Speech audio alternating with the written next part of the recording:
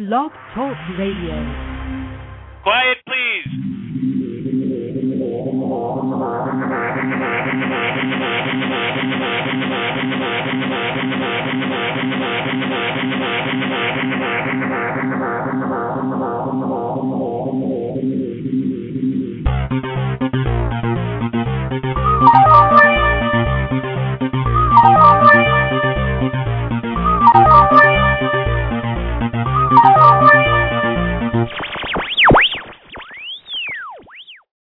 Welcome to Sikes Movie Beat, conversations with filmmakers where we discuss everything film and television. Here on Movie Beat, you'll learn what to do and what not to do when it comes to making movies and TV, and we will talk to everyone behind the scenes and in front of the camera, and I'll provide you with guests and information you're going to want to have, whether you're a filmmaker or a fan. And so now let's move behind the scenes here at Movie Beat. First, let me tell you that my guest today is Mr. Stanley Livingston. Stanley starred in My Three Sons. I grew up to him, and I'm sure many of you did too, either live at the time or in rerun. But he's here. He's also a writer, a producer, a director, and he's at the helm. He's in charge of an incredible project called The Actor's Journey Project, which you're going to want to hear all about. Stanley will be joining us in just a few moments. But first, let me tell you that the chat room is open, so if you're listening live, you can join us in the chat room. If you're listening to this archived, then you can't. But all of these interviews are recorded live, and they're available from my website, rexsikes.com. That's the official web address, REXSIKES.com. I'm your host, Rex Sikes. At Sikes Movie Beat, the interviews blog. They're all stored right there. You can listen to them anytime, 24/7, and you can steer all of your friends and acquaintances and industry connections right there to the website to listen to these fabulous interviews. And there's over 250 of them, and they're also available as podcasts at the iTunes store. They are free, and they are available for you. So go ahead, download them to your favorite electronic device so you have them with you wherever you go. Listen and learn and enjoy, because I'm sure you will. Movie Beat is really a resource designed for you, and that is why I connect you up with professionals who are making it happen. You can subscribe to Sikes Movie Beat right there at the welcome page. You can just click on the RSS feed, and that way you'll always be updated to new interviews, guests coming up, and changes in the website, articles, casting information, news, and that sort of thing. So please go ahead and subscribe. And the one thing that we ask, because this is a show of nuts and bolts, what to do, what not to do, it's professionals who are in the trenches every day giving you secrets, tips, suggestions, advice to help you advance your career and to get your projects done easier, quicker, and less expensively without the hassle, is to give this away. In other words, share it. Go ahead right now, tweet about it. Facebook somebody, call someone on the phone, email them, look across the room and go, hey, come on over here and listen to this, whether it's live or archived. Go ahead and share these. And one other thing that you can absolutely do that will support my guests and myself and the show is to leave comments after the show, and or rate and review the podcast and leave comments there at iTunes. The reason for that is because whenever you do that, it increases our visibility on the Internet. And, of course, we want to be the number one show for filmmakers and content providers out there on the Internet. And I love all my listeners and readers and followers and fans and everybody. I appreciate it so much for all that you do. But please do continue to keep sharing Sikes Movie Beat, the podcast, and these interviews. All right, so I don't want to prolong this any further. What I want to do is I want to bring Stanley on, and Stanley has had an illustrious career, and we're going to discuss that in just a second. I've got a window that just slammed shut on me, the difficulty with going live, but here we go. And just a little bit about Stan is, as I said, he can boast of a 55-year career in the entertainment industry, including a phenomenal 12-year run as Chip Douglas on one of television's most popular and durable series, My Three Sons. The series television is the second longest running situation comedy and has been continuously broadcast for 50 years. It made its debut in 1960 and was produced for 12 years. Now, since then, he's acted in numerous other roles. He's directed television and many other things, and he's produced. And what I want you to do is I want you to actually go to the website, click on his link there at the interviews, and read his biography. All right, and when you do, notice also that right there is that link that you can share with other people to listen to the archive show if they're not listening right now. All right, but I want to bring Stanley on because he's a fascinating person, and the project that he is at the helm of, that he has created and put together, is just an absolutely fabulous program called The Actor's Journey. Stanley, hi, Stan, are you there? Morning, Rex. Yeah, I'm still here. How's that window feel? It go on your fingers or what? Oh my goodness! You know, it's that live thing that whenever anything that can go wrong will go wrong, and suddenly windows are closing down that should be open and things like that. But we made it. So that sounds like showbiz. Anything go wrong will go wrong. Well, it does, and that's why it I hate the word behooves, but it behooves everyone to be a professional and to be prepared to know what to expect, because when the unexpected happens, you do have to think on your feet, and people look to you to be professional and act responsibly. Isn't that correct? That's called being prepared for the advent of anything. And if you're on a production, when you're planning it out, if you're on the other side of the camera, not the performance side, you try and think of everything that could go wrong and handle it, because even though you take care of those are out of the way. So now when the things actually do go wrong, you're free to take care of them, the ones you didn't think of. Well, let me ask you this, and I appreciate that. Let me ask you this. Let's start with you. Let's because you've had this illustrious career, and it's fantastic, and I'm thrilled to be talking with you right now on the air. Because I grew up to you. You and I are about the same age, but I grew up to you and watched you on TV and followed you throughout the years. And there are those people I could say that about, but not that many anymore. So I'm happy to be able to say that. So how did you get into My Three Sons? Well, I started in the entertainment world as an actor. Actually, as an extra when I was 5 years old. And in fact, that's part of my gripe now is I have this wonderful introduction where it says I'm in the industry for 55 years. So I always think, at one point that sounded great, but now it sounds like, well, wait a minute, if he's been in 55 years, what is this, like an 80-year-old man? But no, I'm not. I started in the industry very young as a child actor. So anyway, I started in the industry on a show called Ozzie and Harriet, and I was cast as an extra, and during the shooting of that particular episode, bless his heart, Ozzie Nelson, the star of the show and the producer, decided to give me a line. And I said the line, and he did a close-up of it, and I guess he liked the way I looked and said my line and invited me back. So between 1955 and 1960, I was a neighborhood kid on a show called Ozzie and Harriet. And that kind of got me started. Because of that line, I was actually able to join the Screen Actors Guild, which was an okay thing to do back in the 50s. Wouldn't advise that now after your first line in the business. But it led to me doing movies. I did a movie called Rally Around the Flag Boys with Paul Newman and Joanne Woodward, Please Don't Eat the Daisies with Doris Day and David Niven, How the West Was Won. And then along about the end of 1959, a little show came along called My Three Sons. And by that point in time, I had done a lot of TV, had done movies, and I was requested by the producers to be seen for a role in that show, the role of Chip Douglas. And I went in, and besides the star of the show, which was Fred McMurray, I was the first person hired, and then had to wait around till they cast the other three sons, or the other two sons that were left. The original grandfather on the show came right from the I Love Lucy show, character Fred Mertz, which was William Frawley, and he played the grandfather on the show, Bub. So we started My Three Sons in 1960, and that show went on for 12 years.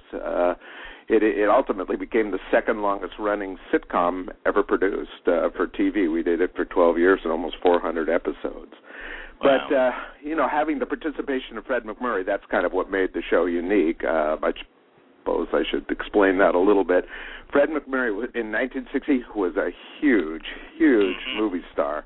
And movie stars just didn't do the daily grind of a TV series. What they would do is appear on a Friends show, like they would do an episode of an I Love Lucy or maybe a Bob Hope special, and that was the extent of their participation in TV. Fred had two young daughters at the time that he and June had adopted, and he wanted to be around town. He didn't want to go off and do movies and be gone for 6 months at a time, and decided to do this TV series that was offered to him by a producer named Don Feddersen, and they created a shooting schedule whereby he could be there for the first 2 months, work in every single scene, and then go away for the summer for 3 months while we toiled down in the dungeon making the rest of the shows. and then come back at the end of the year and for a couple more months when we'd finish off the season. And in fact, in those days, we used to shoot 39 episodes a year. I mean, now you're lucky if you do 13. Isn't that amazing? But the significance of that was Fred MacMurray. As I mentioned, he was a huge, huge movie star with, a body of work that was unbelievable at that time. He was in a film called The Double Indemnity, The Egg and I, The Apartment, Cane Mutiny. I mean, these are all huge, huge films. And the way I kind of put it in perspective for people today, because there's younger people who haven't even heard of Fred MacMurray, it would be like Tom Cruise saying, you know what, right. I'm not going to do movies anymore. I've got young kids. I don't really want to go away and not see them grow up. I'm going to hang around L.A. and do these films and go home at night. But it would be like, Tom Cruise or maybe Michael Douglas deciding to do a TV series. So it was huge. It was huge when he came on the show. And in those days, there was only 3 networks. There weren't the hundreds or thousands of channels today. So when My Three Sons was watched every week, and it immediately became a smash hit, we had 60, 70 million people a week watching that show. So it was huge. It was, and it is such a different day today. I mean, from 39 to 13, and sometimes not even that many. Sometimes they're earning 4. Some shows are canceled after the pilot. I mean, it's amazing. And the work schedule and the work ethic that you guys had to embody, all very, very impressive. And I'm happy to have you here to discuss it. What would you say is having said that, also, the 3 networks, I mean, it seems like stars, there are so many people acting today in shows that I don't know, and I used to pride myself when I lived in Los Angeles, and I was, every day and going to coffee with actors and directors and everything, that, I knew everybody who was anybody, on TV. I knew, I knew the set dressers from 1930 movies. I knew the obscure people because that was my business. But now there's so many people on TV and so many shows that I've never heard of, I don't know, because there's so many channels. But when you had 3 channels, I mean, you guys were in so many households, every everybody week. knew you, exactly what you're saying, because there were only 3 networks generating programming that you would eventually learn everybody that was on TV, I guess, if you were a TV watcher. But today we have thousands of channels, and like you said, there's thousands and thousands of actors, but very few stick out where they last that long. I mean, the shows just don't last that long. If they're lucky, if they have a shelf life of a couple of years, and then they're gone. That's what I'm saying. At one point, My Three Sons was a thorn in my side when it finished, because I thought, oh, gosh, I'm stereotyped. I'll never work again. But I did. But who would imagine 50 years later, and that's what it is, that My Three Sons is still shown not only in the United States but all over the world. I mean, we've had runs on Nick at Night, Nickelodeon, TV Land, the Family Channel, Hallmark Channel. I think it's on a new upstart network now called Me TV. Mm-hmm. So it's getting a new life again, and I've been getting residuals lately from in-flight, which means I guess they're forcing people on airliners to watch it. So you're never going to escape My Three Sons. It just goes on and on. Said for 50 years, it's pretty amazing. But it's really a great show, and I mean it sort of promulgates the family values that I think are kind of missing from contemporary TV. So a lot of families like to watch it. Well, how has the business changed through the years that you've observed? I mean, you've put together the actor's journey because, sadly, it is desperately needed and has been desperately needed for quite some time. And now you have something available that actors. And you know what? I was watching it and I thought, this is critical information for actors. But not just actors, because almost, with the exception of headshots and casting information and all the valuable golden nuggets that you give to actors to advance their careers, but anybody can really apply this. Whether you're an editor, a screenwriter, a director, a producer, it's having a great business sense that is important. Yeah, you could, if you're a writer, whenever we say a headshot or a reel, just substitute your script in, I guess you could say, or if you're a director, your demo reel. But yeah, the way you go about it is the same. And as you're saying, it's always been needed since the beginning of time. Actors have gone off and studied acting, applied the trade in the sense at whatever school they chose to attend, whether it was a mom-and-pop school or a prestigious acting academy or a college or a university, or, some people end up going to Yale and Harvard and studying, theater arts and acting. And the costs are all over the place. The costs of becoming an actor, especially today, are tremendous. Even if you go to a mom-and-pop school, by the time you're ready to go, you've probably dropped anywhere between $5,000 and $15,000. And if you're going to one of the colleges or universities, you're looking at $30,000 to $60,000. If you're going to Yale or Harvard, it's probably north of $100,000. So you're making an investment in yourself, and that's great because you are going to need that backbone as an actor. That's what you fall on. But the problem is this is a two-component industry, and unfortunately that's not taught and not told to actors until after they finish the acting programs, that they're going to be confronted with this other aspect of becoming an actor. And it's not just the acting skills and performance skills and the nuances of acting. It becomes all about the business side, and there's been nowhere for actors to go to get this business information that they need to launch their careers and to advance them and to sustain them. And that's been troublesome to actors, for the last 5 generations, 10 generations. It's like, how do I go about bringing my talent, which I spent a lot of money on and spent so much time and effort developing to a professional level, and now I can't bring it to the industry that I wanted to bring it to. It's almost sad. And the only way actors have had a chance to go about this is the same way I did it, and every actor before me, which is you go to the school of hard knocks. You just get out there and try and do it, and you have one little experience at a time. But the industry itself is like this big picture puzzle, and if you can imagine a huge, huge picture puzzle that are all blank pieces. They're all white. And every time you go out and have an experience, you get one of these little pieces that's white. The problem is you don't know where it fits. You don't know if it fits next to this one or over here, or you've only got a couple of them to begin with, so you don't even know what's next to it. So you're absorbing the information so slowly because the experiences don't come day after day after day. Sometimes there's a month or months, years between experiences for actors because they don't know what they're doing in the beginning. That's the problem. What you find out acting becomes all about is trying to gather this business information up so, one, you can make sense of the industry itself and how it really works, not what you've been told it works, how it works through, entities like the entertainment channel make it look like everything is the red carpet, and that's really the industry. Well, the industry really has nothing to do with that, or going to get work has nothing to do with that. It's and it's really difficult. So what we decided to do was create a program, and we've seen the need for this, like I said, for generations.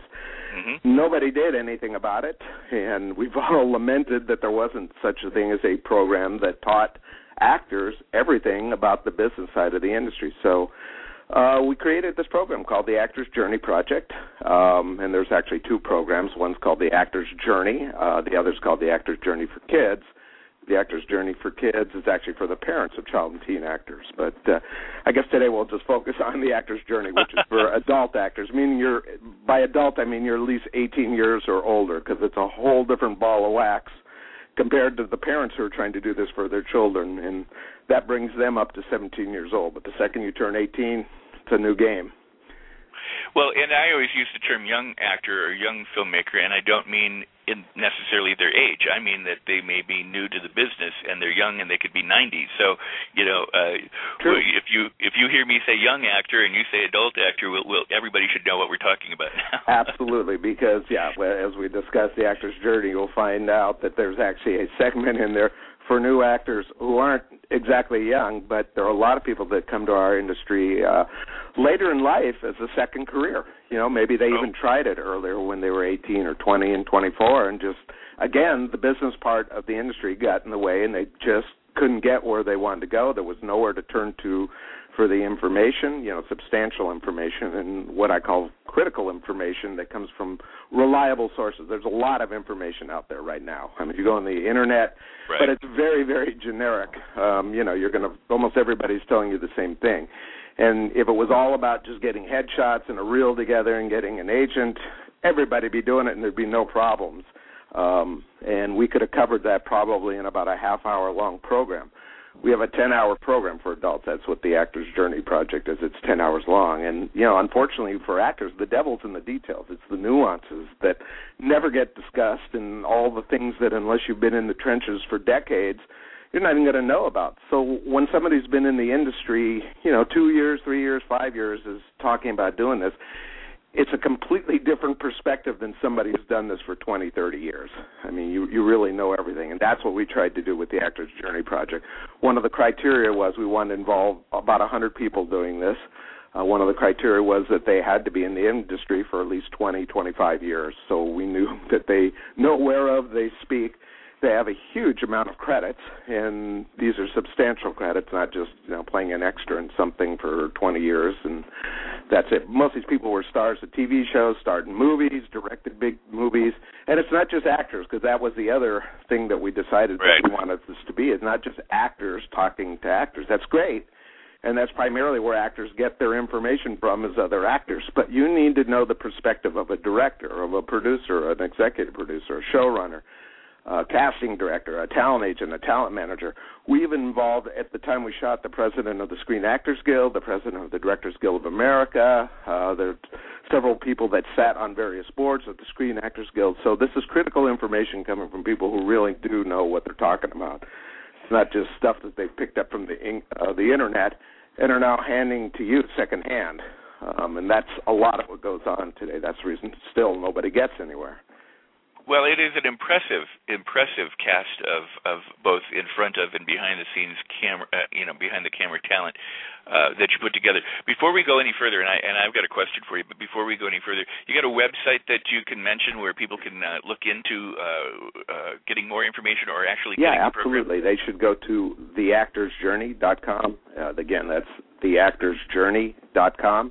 And there's information about, what the program is, the people that are involved in it. There's clips there so you can see that we're telling you there are people that are involved that are, they're people that you're certainly going to recognize, primarily the actors and all that. Some of the people behind the camera you may or may not heard of, but they are top people in the industry. Absolutely. One of the directors is Richard Donner. He's the guy that did all the Lethal Weapon movies and Superman and just scores of films. So the people are of that caliber. In fact, I think about 35, 40 of these people have either been nominated or have won Academy, Emmy, Golden Globe Awards. So they're not beginners. No, they certainly aren't. And one of the things that I was telling you is that I watched much of this program, and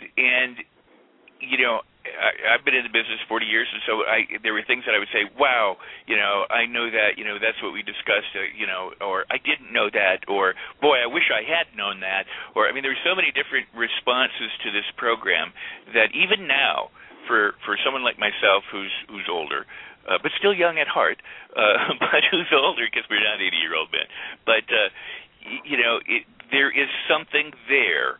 There's not just something. There's an incredible amount of information, valuable information to go on and to utilize and to apply in this day and age, even for someone my age, as you mentioned, for older people who are looking at second careers. It is literally chock full of things, and I tell my listeners, I have no financial stake in this. I love the program. I love what Stanley's doing, and if you're an actor or anyone in the film business, I do. I think you should get this and get it right away. But Stanley, let me ask you this. I would sit around in Schwab's or Nate Nell's or Arts or something like that back in the day, or to get some commissary somewhere, bemoaning the fact that there was somebody working who had no talent. And it would, and my actor friends and cronies and everybody would all say, oh, that person can't act their way out of a paper bag, but they were the star of a TV series.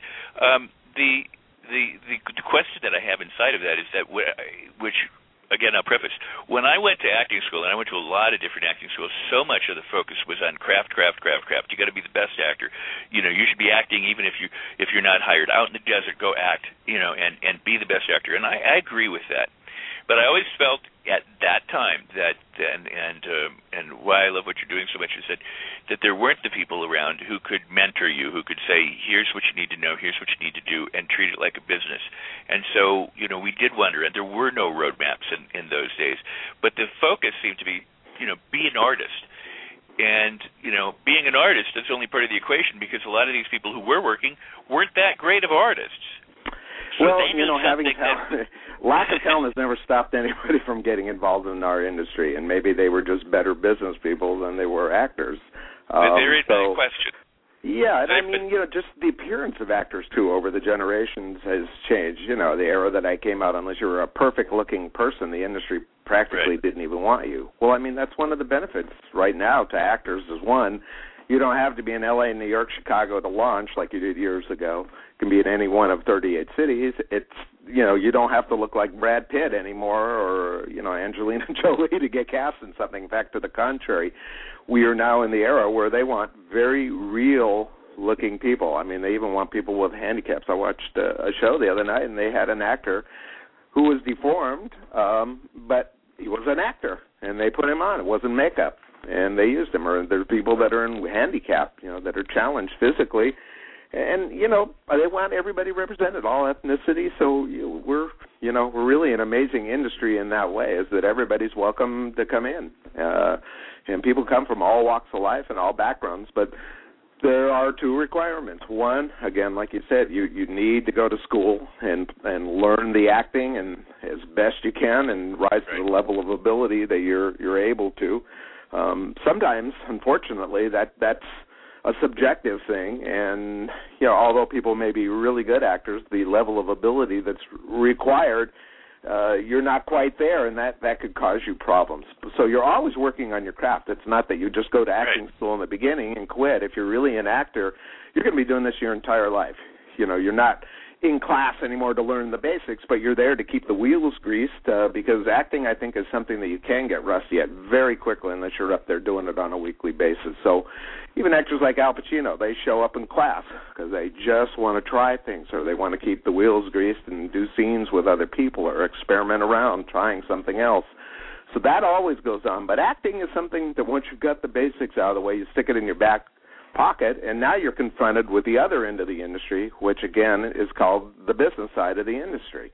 And you've got to go out there and learn how to, get work, to learn how to navigate the industry. And there are just so many subtleties to that it's almost impossible to learn on your own. I mean, here's the statistics. Over 99% of the people that try to get into the industry, and I'm talking about people who have already had their training, look like Brad Pitt. They look great. They have talent in addition to the training, and they don't get in. So that tells you something is wrong. That tells you something wrong. And the thing that's been wrong is the fact that their experiences in learning how to become an actor are not coupled with a program that teaches you the business side. And like I said, it's almost impossible to learn this on your own. Most people just get lucky, and that's how they get in. But just getting in is not the end game, because you have to sustain a career. If you're doing this as a lifelong venture, you need to know what you're doing. I always look at it as like any other type of business requires the same thing. So if you liken it to becoming, I want to open a restaurant because I like cooking and I want to become a chef. You go off to chef school, you learn how to cook all these great recipes, but that's not the end of the game. You got to learn how to run a restaurant and a restaurant business, so you can, propagate the business. But acting is something people seem to think they can come to with just one of the components. Hey, I look good, or I'm talented, or I'm skilled. The industry is going to welcome me in, and it doesn't. There's thousands, tens of thousands of people that look good that are skilled. So how do you differentiate yourself from them? And the only way you can really do this in this day and age is really know what you're doing on the business side of the industry. That's the demarcation line that actors really need to think about. They're very serious about craft. They need to be as serious about the business side and learning it. And you can't really blame actors over the last couple of generations, because there's nowhere to turn to have gathered this information. It's just out there. And like I said, you had to go to the school of hard knocks, and you either got lucky or you didn't. That's the reason a formal program was needed, so that actors don't have to struggle. We live in the age of information, and if you can gather that information prior to going into the industry, imagine hitting the ground running with a program, such as what you've been watching. So you know what I'm talking about now. if you have all that information at your fingertips, it makes your job a lot easier to decipher what's going on or to know what to do next so that you don't kill your career right in the beginning by making a foolish mistake. And there's so many things that actors can do. They join the union, they come to L.A., the second day they decide they want to be in the industry. And, I mean, those are some of the bigger boo-boos. There's thousands of things you can do wrong, but they're all illuminated in this program, so you don't waste your time or your money. I mean, usually you find out about something after you've spent your last dollar that, oops, I just went the wrong way, or, ooh, I didn't need that. And it's all kinds of crazy. There's incredible information about headshots and reels and auditions and casting directors and what you need to know and how to behave and things like that.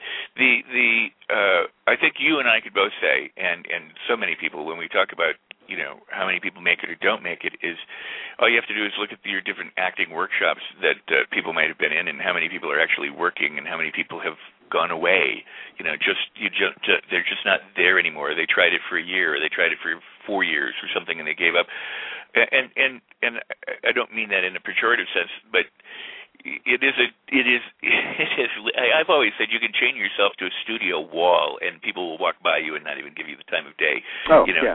Well, that's one reason before people even immerse themselves in this program. We're obviously here to sell, not because we want the money. We want to make your life easier as an actor. But we actually encourage people to say, look, go out there and try it first. Go out. Go get your headshot, go get your reel, and try and get an agent, have your resume, and go do it for a while so you know what we're talking about. When you feel the cold and different shoulder of the industry and you're not making any progress, suddenly you're going to realize there's something wrong, that although you may be a skilled actor, there is this other thing that all actors are confronted with, and it is the business side, and it is like an insurmountable wall around the industry with a moat in front of that. And until you gather certain skills, you're not going to know how to get over the moat or up and over the wall. So yeah, it's a real big problem for actors. Unfortunately, you don't find out about the moat wall till you've spent $40,000 to $60,000 on the acting classes and actually get out there. And that we like actors actually to get out there and experience that, because even if you're going to take our program, that's great. I mean, you'd hit the road running and you'll know what to do and won't make any of those mistakes. But I think it's important actually to get out there and make them, so you know why this is so important or how much you would have struggled without this. That's the kind of feedback we get, from people that have taken the program. It's like, I did try this for a while, and it was impossible. I knew I was not going to get in, and after taking this program, it's like, oh my God, well, no wonder I wasn't getting anywhere. I thought I knew what I was doing, but I had no clue. So I need to take a little break right now, but this is fabulous information. When we come back, what I'd like to do is kind of talk about some of the nuts and bolts about what people need to do. We get a question in the chat room, for example, meaning what exactly is the business side, and let me take the break and then we'll come back. All right, Stanley? Absolutely. I'll be right here. All right. Thank you. So you're listening to RexSikes.com, RexSikes.com. It's the official website for Rex Sikes Movie Beat. All of these interviews are stored there in the interviews blog, as well as available as podcasts through iTunes. So be sure to continue to share these. Please do leave comments both before, during, and after the show. You can do that right there at the Blog Talk Radio site. You can do that at iTunes, and you can do that on Twitter or Facebook, because live tweets are another way that you can reach out to people and appreciate it when you do. My upcoming guests after today will be Rod Lurie, director of the recent Straw Dogs, and he'll be coming up next. And then after he is Brendan Moriarty. He directed a fabulously interesting film called Road to Freedom about the disappearance of Sean Flynn, Errol Flynn's son.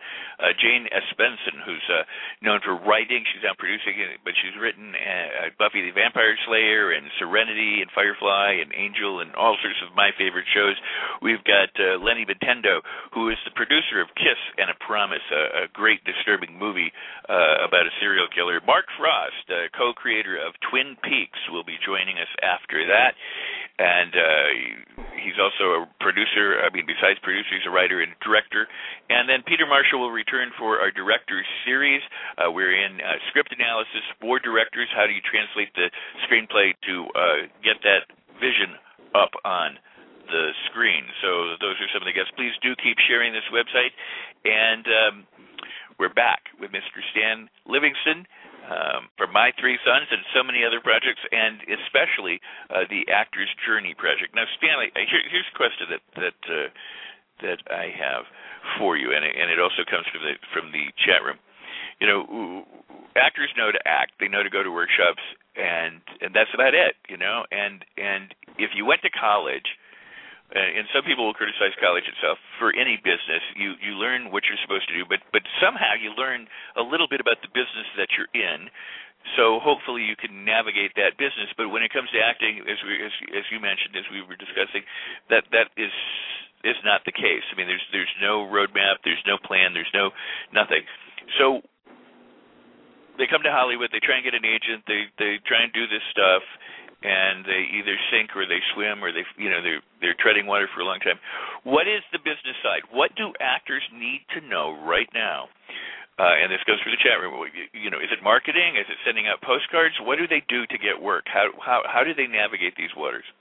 Well, first of all, by realizing that there is a business side. That's one of the biggest problems I think that actors have is not recognizing and admitting that there is a business side to this. So They throw all their money and all their weight behind the acting and think that's, because that's fun. Believe me, that's fun. That's what we got into the industry to do. But you cannot ignore the business side. Probably what I should tell you about is things not to do, because these are the things that will back you right into the corner immediately with your career. Like I was saying, we have people who do try to get into the industry before they're really qualified to get into the industry. By that I mean they don't have any experience. And the experience comes in all different ways. I mean, we actually encourage people to go become extras first before they do this, even if they have the training as an actor and you just came from Juilliard or you came from Yale or Harvard. You want to get on a set just so you can acclimate yourself and see what's going on and how the process is done. Because the way it's done in reality, once you're out of school, is a completely different thing that you're confronted with. And you know what? A lot of people find out, and it's good to find this out. I mean, it may be good to find out this isn't for me, even though you spend all this money becoming an actor, because the process of making movies and making TVs is very tedious. It's almost like a factory-type job. And, some people just can't cut it. But here's a chance where it's low pressure. You get to observe. You see how different directors work. You see how shows are put together. You see how comedies are made versus, drama. You get to see how sets are run and how you're participating in. And you also get to see the long hours that are put in to get just minutes of what ends up on the screen. Now, you don't want to become an extra forever. It's a good way to get your feet wet and not have a lot of responsibility on your shoulders, but you can see what's going on. As we discussed kind of before, a thing that actors do, some actors do get lucky, right? Out of the gate, they get a union job, meaning it's a SAG film. They're not Screen Actors Guild, but they're hired anyway. And at the end of the production, they're given a waiver, a Taft-Hartley, which allows them now to join the union because they spoke a line of dialogue that will appear on camera. And most actors, in their glee and their exuberance to get into the industry and advance their career, think that joining the Screen Actors Guild or the union is the correct thing to do. That's the next move. Well, it isn't. It isn't. And unfortunately, because there's so little information really about the business side of the business out there, that it is completely the wrong thing to do. And people ask, well, why would that be the wrong thing to do? I'm a professional actor now. I set a line and, I'm going to get more work. Well, the reality is if you had one scene, more than likely you're holding the door open for Brad Pitt and going, this way, sir, let me grab your bag, or, hand me the screwdriver kind of stuff. Right, exactly. So that's how you get in the business. That's how you get that Taft-Hartley. You don't have to invoke the Taft-Hartley immediately. What you really want to do, put it in your back pocket, because you can invoke it anytime, the next day or 3 years later. What you really want to do is go out and start getting other work. And the chances of getting 2 consecutive union jobs, good luck, especially at the beginning of your career. But the other work counts too. The non-union work, student films, anything you can do to get yourself on camera where you're having more than a couple of lines, a good scene, maybe even the starring role in a non-union film. But that's what directors are going to look at. That's what casting directors are going to look at. That's what an agent's going to look at, decide whether to hire you or take you on to their agency. That's what gets you work. It's the real. It has nothing to do with being in the Screen Actors Guild. So what you want to do is acquire a body of work before you actually invoke that Taft-Hartley. And then the next time a union job comes up, you've got a reel to show, and you're going to be hired on the basis of that. And if they say, are you in the union? You say, no, but I can be in the union this afternoon or by tomorrow morning. I just walk this in, and I'll have my union card. That's why I'm saying there's an order to things, and people sometimes jump the cart, in their exuberance. They put the horse before the cart or the cart before the horse in their exuberance to get involved in the industry and make a mistake. Well, here's the reason you don't want to join the union on your first job. The likelihood of you getting another job, not too likely. So what happens now? So you're sitting there and you're a member of the union, and, here comes this roll along in a non-union film, and they want you. Well, guess what? You can't do it. Or certain student films you can't do. And those would advance your career because maybe you have a really good role in them, a good scene, or maybe you're the star of it. But you can't go off and do this now because you've just joined the union and you've just pledged not to do any non-union work. And if you go off and do it, and the Screen Actors Guild finds out about it, and they always do, you're now kicked out of the union, never to get back in. So you've just painted yourself into a pretty bad corner. You will have the Screen Actors Guild card. You'll be able to pay dues for the rest of your life, and you probably won't work. We have a whole union full of people like that got waivers or got a Taft-Hartley and got into the union. I had a friend who just recently, he worked on Transformers 3 with Michael Bay, and he showed up for an extra call, and they singled him out and said, we want you. And his day went from 1 day to 3 weeks. They featured him as one of Patrick Dempsey's henchmen. And he worked not only locally here in Milwaukee, but also in Chicago, and he was thrilled. He was like, I got to be on the set, I got to watch, I got to work, hang out with Michael Bay. Michael Bay then requested him for a commercial shoot that he was doing, and I said, so are you SAG? He said, nope. And he said, I didn't want to be, but not yet. And I was like, wow, man, you are smart.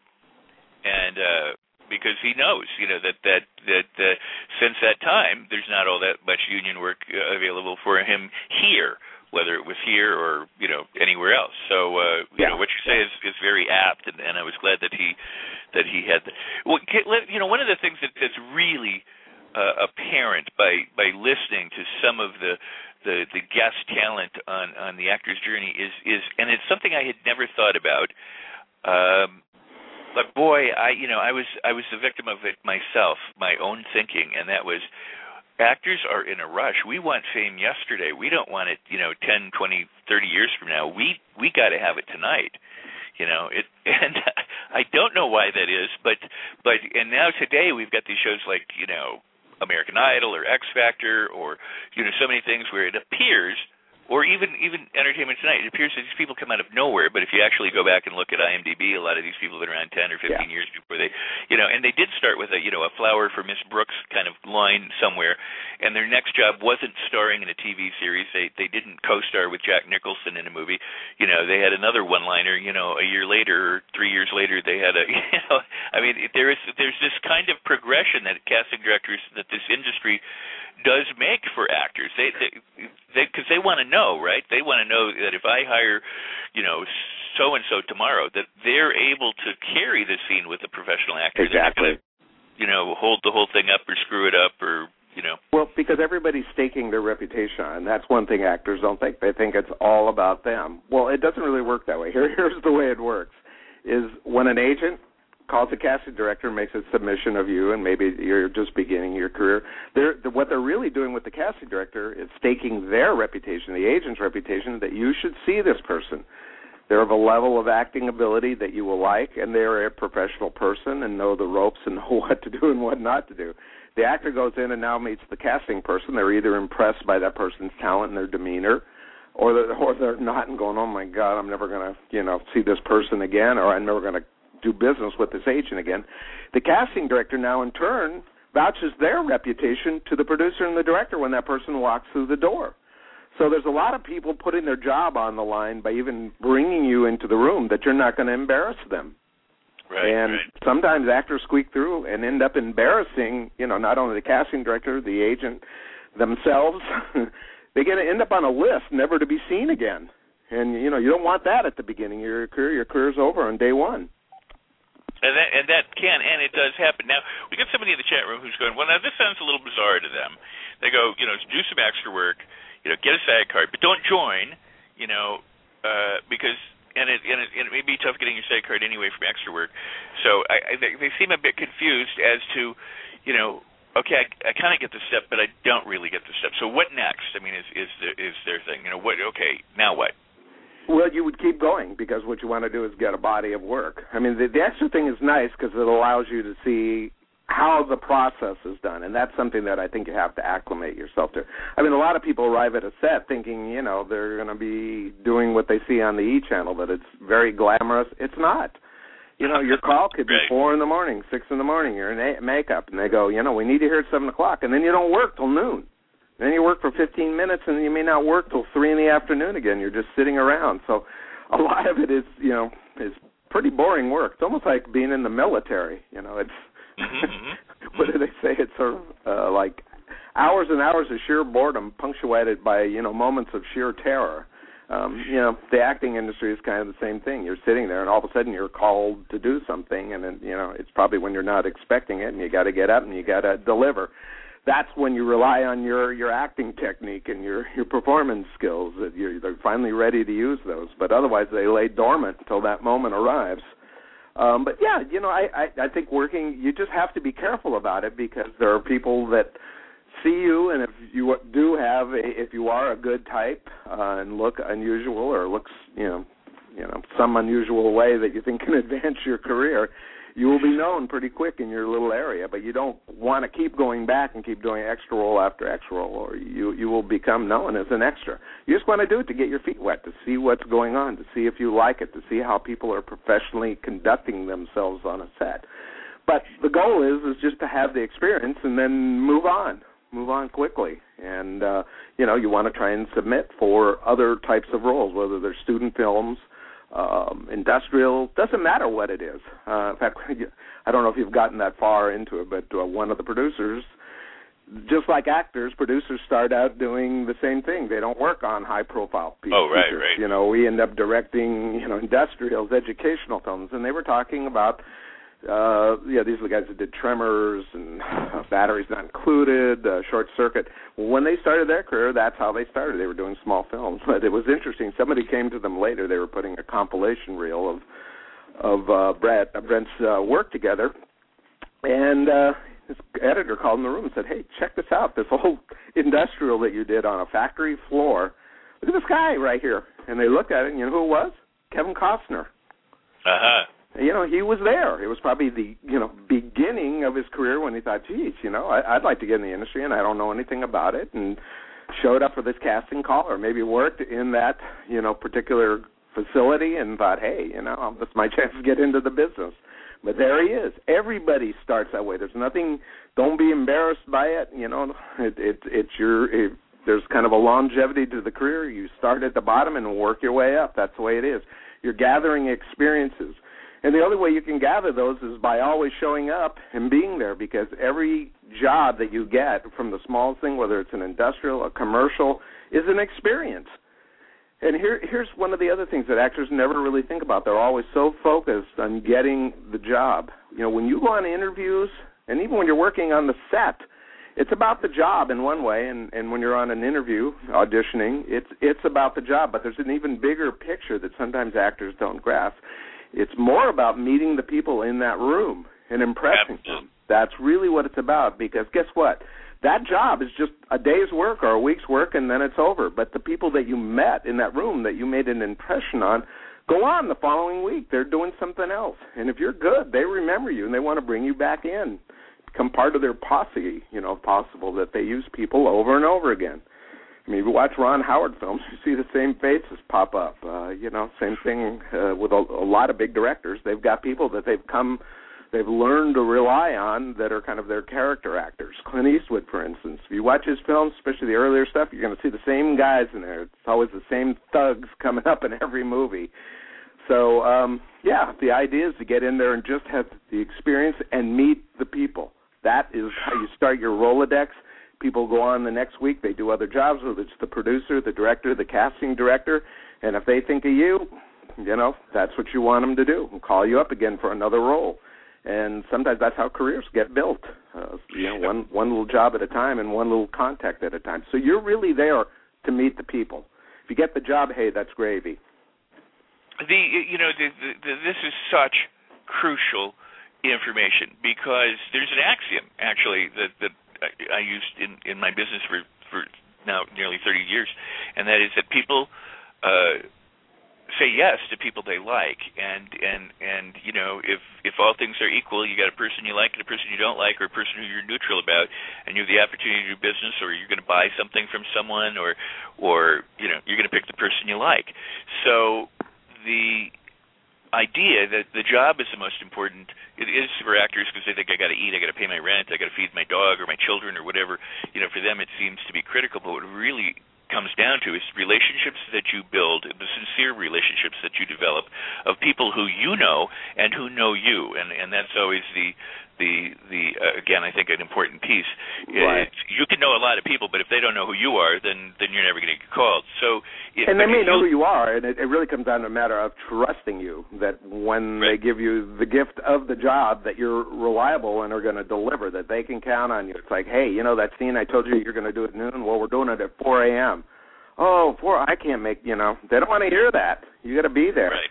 And that's what I'm saying. The devil is in the details here. You can get in that room and even thinking about, okay, I'm here to meet these people, but there are the nuances of being in that room that actors don't know what to say, what to do. They know to read the lines, but how? What are the protocols and the etiquette of being in that room? There's things that you can do and you shouldn't do apart from reading the script and reading your lines. You're there for that, but there's other things where you learn how to deal with being in that room, not only being comfortable, but how can I start a conversation with these guys without being thrown out of the room?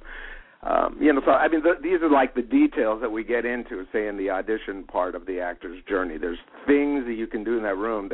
The only reason you're going to know about them is we've culled this information from actors who've been doing this for 30 years. So they've learned what to say, what not to say, what to do, what not to do. They've made every mistake in that room. So you can find out about it ahead of time before you go in there, and hey, you don't have to stand there shivering in your shoes thinking, oh gosh, I hope they hire me, and not knowing what to do or be intimidated by the process.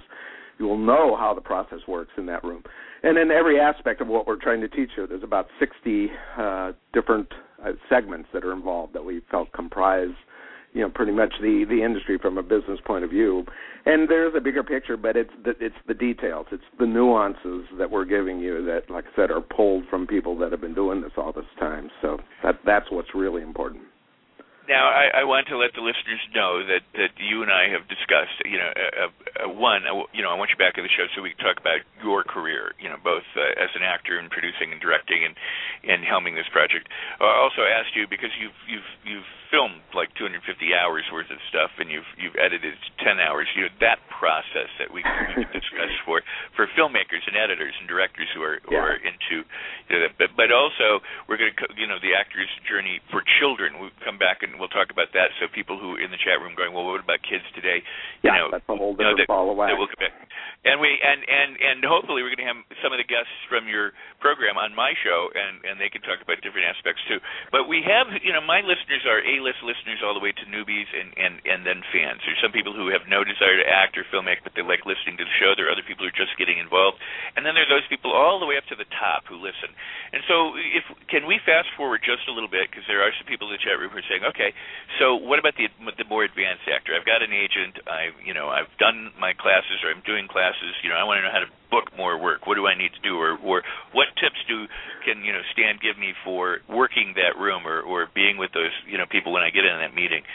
And exactly. Well, what advanced actors don't think about is they think their careers are now rolling and set in stone, and even our apple carts are upset occasionally too.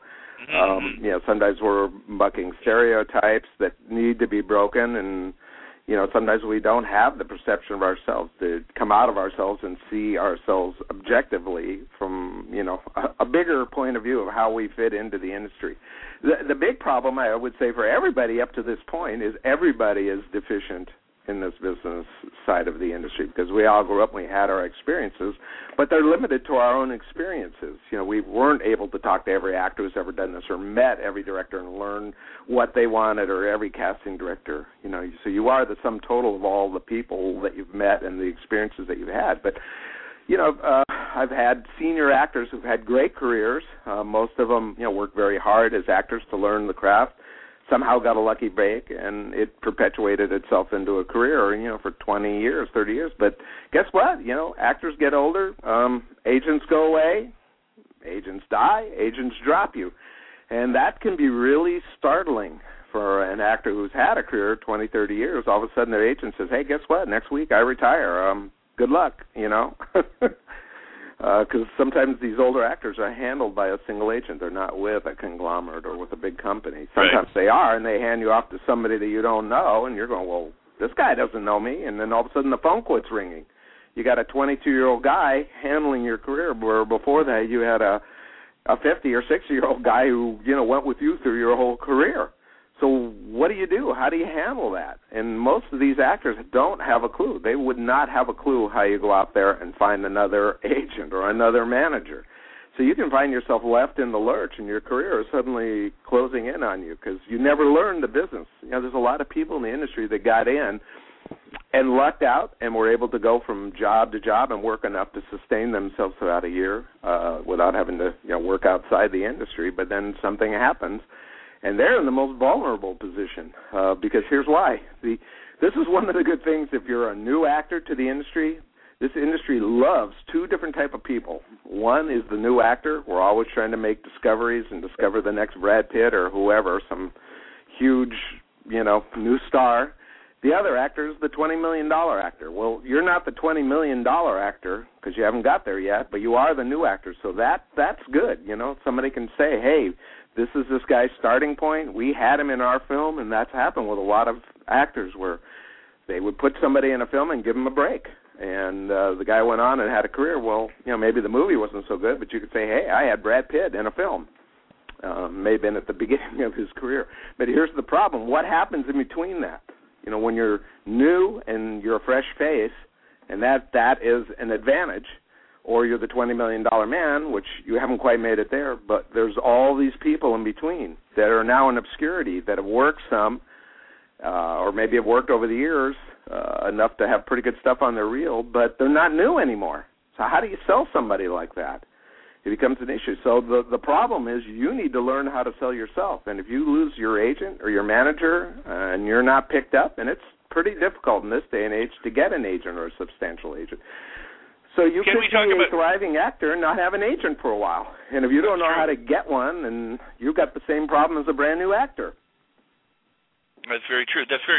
Can we talk about that for a second? How do you sell yourself? So let's take 3 or 4 or 5 points through something from the program, that actors who are listening right now can go, okay, I could start to apply that. Maybe they'll need more information, and certainly I'm sure they will. But they got to have a good reel. That's why you said do the extra work, so that and stay non-union until you have a good enough demo reel that you're proud of and that works for you. So now they've got a demo reel and well, let me tell you how this can work, too, because, once you have some stuff and you think you're ready to get an agent and go out there because you've got something that you think would, probably impress an agent enough that they'd want to take you on. The thing not to do, again, and most of the industry's things not to do as opposed to things to do, well, by not doing them, you'll be doing the right thing, I guess you could say that, too. Most people that have got some work, they usually, you've met a few people by that point. And I personally think this is a mistake, and I'll tell you why, that they'll ask another fellow actor, could you introduce me to your agent, or maybe through a director or a producer. And that is the easy way of, getting in that room, and you'll probably be seen by that agent and maybe even taken on by that agent. But in my mind, that's the worst way to go about getting an agent. Even if you're an actor who's out there and you're getting recommendations, you're better off cold calling agents and letting your career speak for yourself, or if you have no career, you're submitting your image. In other words, when you submit your picture, you're not submitting you, you're submitting your image, and the agent reacts to that and going, oh, I don't have a person like this. I wonder if they're any good. But that's good, what you want, because there is no good agent. Who's a good agent? Well, there's good agencies. Everybody wants to be in William Morris, ICM, Endeavor, the bigger agencies. They've heard of that, United Talent Agency. It's a huge, huge agency. Yeah, and there is an advantage being there. But if they don't want you, there's no advantage being there. There's no advantage to being with an agent who's not dying to have you. So sometimes this is a process of submitting to agents till somebody reacts to you, even if you're further along in your career. Because if you're getting an agent through a friend, they may say, the agent's sitting there going, gosh, if I don't take Joe, Pete's going to be mad at me, so I'm going to take this guy. Well, guess what? You'll be with the agent and never be sent out. You'll be sitting there 6 months later because the guy didn't want to offend his client that he has that does work, so he took you on, but he wasn't really interested, but he didn't want to offend his friend or his client. So you're now just sitting there. Yeah, you got an agent, but you're not going out. That's the reason I think every actor has to go out, no matter if they're at the beginning of their career or whether their career is fairly advanced, you've got to resubmit, and people will call you back if they're interested. And that's the only kind of agent you should be interested in, one that really reacts to your image, thinks they can do something, because at this point, again, it becomes a business decision. All the agents think is, can I make money with this guy? Can I make money with his image? I don't have somebody like this, or this guy has a really good look, or the girl has a really good look. And they bring you in and see you're real and see if you have the level of ability and talent to back up that image. And that's what it's all about. So I would advise anybody, you just go on a fishing expedition at that point, whether it's with an agent or a manager. And I wouldn't do this unless you have a reel, even at the beginning. Otherwise, you're putting the cart before the horse. But see how different agents react to you. And, I mean, this is one of the things we teach you in the actor's journey. You're not going in there to be interviewed by the agent. I mean, in a way you are. You're there to interview that agent to see what that agent can do for you from a business standpoint. You're there to interview him as much as he's interviewing you. And same thing with managers. It's the same thing. When you get a manager, you're thinking about having a manager. Well, the question is, do you even really need a manager? If you're at the beginning of your career, maybe, maybe not. Some people just, they don't have the stomach to make the cold calls. I mean, this is an industry, too, that you really have to be sort of aggressive and politely aggressive. I mean, it's not like you're doing it in an offensive way, but I believe complete aggression is accepted as long as it's done politely. But if you're not of that nature, if you're the shy and retiring type, you're going to have a very difficult time in show business. I mean, you may be a great actor and be shy. That's not going to, especially today, it's not going to help you. Years ago when I got started, yes, the agents were very nurturing and they would help you along and they would do all the calling. If you get an agent or a manager today, that's only another way to get a job. Most actors, unless you're at the highest levels, you're going to get most of your work. You'll probably get 60, 70% of your work. Your agent will get you a few jobs here and there. They collect the commissions. And by you still going out and doing the work and making the calls and doing the legwork, you advance your career. Well, that actually helps your agent because now you're viable. It makes it easier to sell you, and hopefully you become a star product and they can say, hey, we've got Tony in our roster of actors, and he's now working all the time. So he's got a working actor. That's great. But at any level, that's what I was saying, even for the most senior actors, you've got to learn how to do this work yourself. And that's something that I think actors out of my generation are not used to. Everything that they've done has been sort of handed to them. And, the agents do the phone work, they do the leg work, and they don't know how to do it. They don't know the business. They only know the business when their phone rings. So that's a dangerous place to be in if you're suddenly dropped. Excellent. Very, very excellent advice. Now, in the chat room, there's a person asked this. They said, and let me see if I can scroll back to it. A person said, a songwriter once said, don't chase the industry, make the industry chase you. Can this philosophy be applied to the film business? I believe it can. I have certain vision about how actors even should go into that room, and you may be completely wrong. You're never going to know that. There's no provisions. When you walk in, say, on an interview, and you're walking in the door, you don't know what they're looking for. They may have an image and type in their mind, and you walk through the door, and I hate to say it's a cookie-cutter process, but a lot of it is. They know immediately, the second you walk through that door, whether you're under consideration or whether they're going to politely sit there, let you do the lines, thank you, and you go out the door. Well, you can approach it that way, and but not knowing what they're looking for is a real disadvantage. So the mindset, what I try and tell actors is, look, if you're walking through that door, your mindset has to be, you are right for this part. You're going to deliver something that nobody else is going to deliver, and even if they weren't thinking of a character like you, or maybe whatever, somebody tall, somebody short, you're a certain ethnicity, but somehow you got through the door and shouldn't even have been there, you just blow their socks off with your work. And your job is to go in there and change their mind. Your job is to go in and change their mind so they suddenly see this part done in a completely different way that they didn't expect, and they go with you. And I've seen that happen I don't know how many times, plenty of times, where somebody wasn't even right for the part, but their interpretation of the role and the way they presented themselves changed the producer's mind, and they ended up going a different direction and going with that person. So, yeah, that's how you bend the industry back towards yourself, is you come in there and, you know, you're not in a hire me mode. You just come in and you deliver and you walk out of the room and forget it if you get the call back. But you can walk away confident knowing that you took the role and did what you did. You made your choices for that particular character. You delivered it, and you did a great job, and you walk out of the room. And if you did a good job, a lot of times, like I said, these people behind the desk can be persuaded to go another way. I have a personal experience where that happened. I wrote a musical one time. I didn't write the music. I wrote the book for it. I had a partner that did the music. But we wrote it for there was a character in there that was all the way through the musical. It's a pretty substantial part. But it was written for a guy about 53 years old, and that was practically the only older person in it. The rest of them, there were a bunch of girls, but they were in their 20s, late 20s, and that was it. And this older woman walked in, not older, but she was obviously, 52, 53, walked through the door, and we're like, well, who's she? What part is she here for? How'd she get in the door?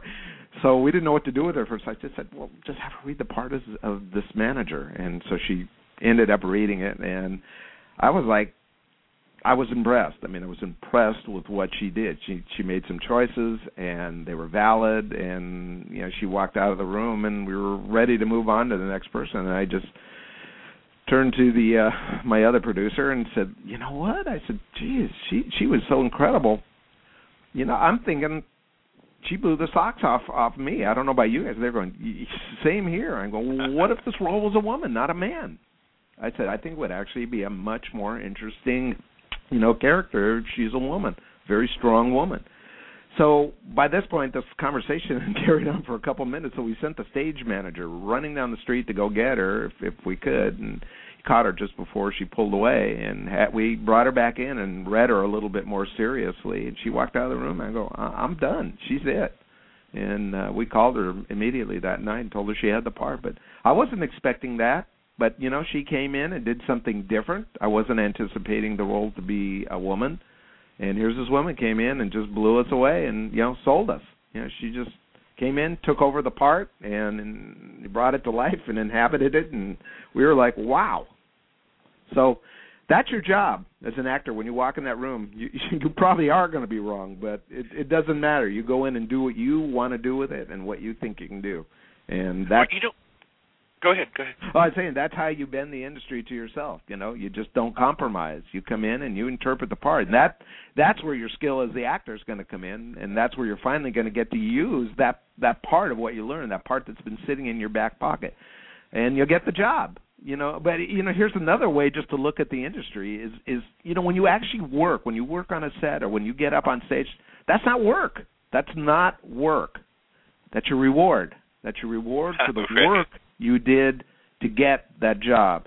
And, you probably did a lot of legwork, submissions, and you finally got out there and interviewed and got the part. That was the work. Now you got the part. That's the reward. That's the way you have to look at this.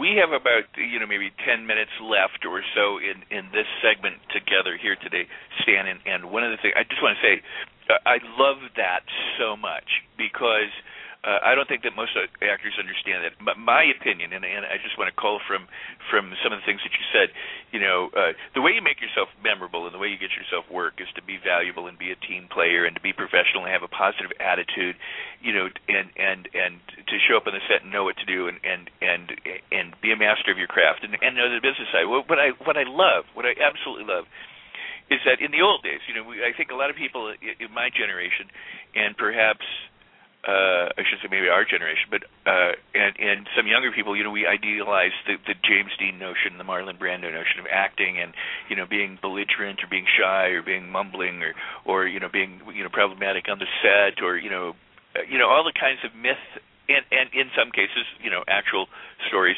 abound. But, to go in, I have said on my show a couple of times now that there are certain actors who I've watched and I've liked their work and they were great, but it wasn't until I met them in person or saw them in person or saw them being interviewed that I went, wow, now I know why they're working. Because the life that they have inside them, the little light that shines when they talk, when they speak, when they discuss their craft or other people. People say, for example, if you watch Rescue Me and you look at Dennis Leary, in the role of Tommy Gavin, but you then watch Dennis Leary talk in an interview show, it's two completely different people. And almost everybody's that way. I mean, Marlon Brando was nothing like his screen character. Right. But the point I'm making though is when you bring that kind of liveliness to your own work, to the audition, when you are a person who what you said is you believe that you're going to get the job, have this positive attitude. You can't sulk in and go, well, I'm one of 100 people who look like me, and but to really go in, having your own I guess chutzpah all in place, and then the idea that your job as an actor is to get the job, your reward is the work on the set. Yeah. And that most people don't think about. They think of the job as I'm on the set, I got a job, and I have to go through these stupid auditions in order to get there, and I hate it. As opposed you shouldn't hate it. That's exactly. This is a lot of what the Actor's Journey Project is about, is walking actors through the psychological aspects of doing this. And these are things you're never going to think of on your own because, again, most actors approach it where, oh, God, I hate auditions, I'm terrible. No, love it. Embrace it, because you know what? This is your chance to shine. This is a chance to bring your personality into that room and light up the room and then deliver a stellar performance and then walk out and have no regrets. So you can't approach it that way. That's what I'm saying. The approach that most actors have in every aspect of this is wrong. That's the reason actors don't get hired. They're intimidated by the process. And, I mean, yeah, maybe in the beginning you should be a little bit, but it just means you haven't had enough time in that room, in that judgment room, where you feel comfortable or learn the things that you can do to put yourself at ease and still be professional. There are just so many little protocols and etiquette things that you either learn if you're perceptive or you don't, or in the case of this project, we can tell you what they are, and you'll now have that in your repertoire of things that you can say and do and know how to handle yourself. But, I mean, it's that way all the way down the line. I mean, one of the biggest mistakes actors make is not really give the attention to really understand their image. That's really what inhibits, I think, a lot of actors from proceeding, too. They don't know their type. They really don't know what their type is, and they end up getting submitted for all the wrong stuff you would never be hired for because they see themselves in their mind's eye a certain way when that's not how the industry perceives them. And to really get real about that so that you increase the odds of you being hired. That's something actors don't think about.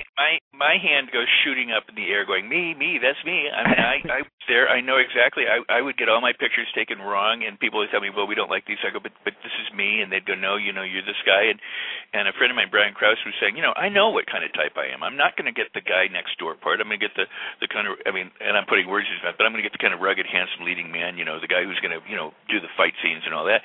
And I was like, well, I was the guy next door, but I kept wanting to be the guy that did all the fight scenes. I wanted to be the guy that got the girl. I never got the girl, unless I attacked her.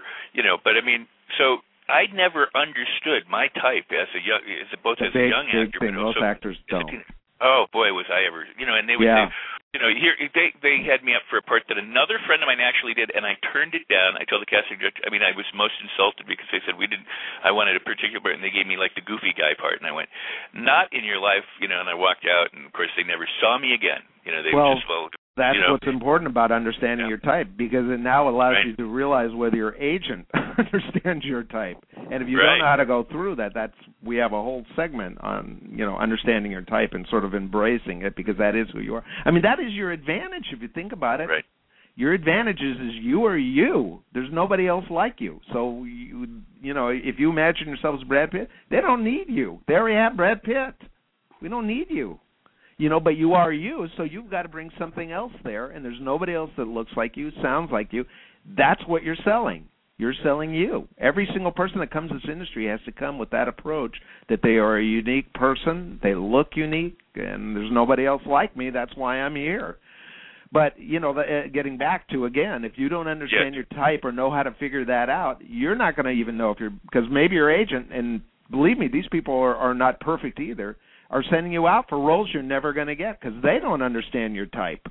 If you're walking in and everybody in the room is 6 feet tall and you're 5'6", and you're going, well, wait a minute, this is for a basketball movie? What am I, the ball? It's just crazy stuff like that. But you have to understand this because, again, these come down to understanding the business, and these are business decisions that are being made in some cases for you by other people. But if they don't know what they're doing and you don't realize that they don't know what they're doing, you got a problem. Absolutely. Yes, absolutely, absolutely. Well, we have literally maybe 3 minutes or so left before we need to say goodbye. And is there any closing information? Well, first off, it's theactorsjourney.com. Yeah, go to theactorsjourney.com. Yep, you'll find us. Like I said, you can find out about the people that are involved. This is kind of a new and landmark idea to be able to give actors this quality of information via a program. In fact, we're trying to get this program integrated, hopefully, into the world of higher ed, because Lord knows they're churning out all these actors every year, and I think, hopefully we're contacted by some of the universities and colleges that, look into this, because they're turning out actors that are substantial when it comes to performance. But, they also should take into consideration that these people have to do this as a business and to give them a business program to accompany it, hopefully before they get started, because it's sure a lot easier to hit the ground running if you know what you're doing. So with the remaining moments, could we give one good piece of advice that can send these people up besides getting the program? Because that I think everyone should do if you're an actor. I heartily endorse this. But I guess something that they can do, a little homework that they can do, or something to help them be more productive in their careers. Leave them with a golden. I think being productive is just really staying open to anything. I've been in the industry 55 years, and I learn something new every day. There's no way to learn everything because everything is unique, but you have to stay open to that. There's never a point in time where you go, whoa, I finally know it all. I finally don't have to study this or be observant anymore. You have to embrace the idea that you're going to be learning things your entire life that sometimes are startling. Just doing this project for me opened my eyes to a lot of things, not only in front of the camera for what actors are going through, because I only had my own experience, but having brought in 100 people into this industry and heard about what they went through and comparing it and sifting through it so that this could be compiled and aggregated into information that's useful to other people that are just launching their career was mind-blowing, not only to me, but to some of the people that were involved in it who, we're limited by our own experiences. So that's the beauty of a project like this, or, talking to other people in the industry. You're always going to find out something new or maybe a new perspective of a way to look at something that you're just looking at it wrong or didn't look at it a particular way. So I think the idea behind doing this job is you just have to stay completely open to everything. Awesome. That is absolutely awesome. And you know what? And you are the right person for this because, not only you have been in this industry for as long as you have in front of the camera, but you've produced, you direct, you write. You've been on both sides. You've seen actors come in. You've been part of the casting process as you described. So. And then, you surround yourself with, these hundreds of other people who are colleagues and friends and, acquaintances who offer suggestions and advice. So it is, a worthy view and a worthy listen. People should really check into the actor's journey. Yeah, they should check into it because, like I said, you'll just save yourself so much time because you won't be doing the wrong things and spending, because this is an expensive business to be in, with the headshots. You can do that over and over again and, end up spending $1,500 just on headshots because you don't know what you're doing or how to, interview a photographer instead of waiting around for the photographer to interview you. You're taught how to do all that. But yeah, every time you turn around, you're paying for something. Well, having said that, and I'll have you back. But having said that, let's take about a minute, and I'm going to say it, but I've heard it from you and from elsewhere. You don't pay people for things that they should be paying you for. In other words, you never give money to agents or agencies. You never go to people who force a photographer or somebody on you. In other words, if it's a business and you're hired, then you get paid. So.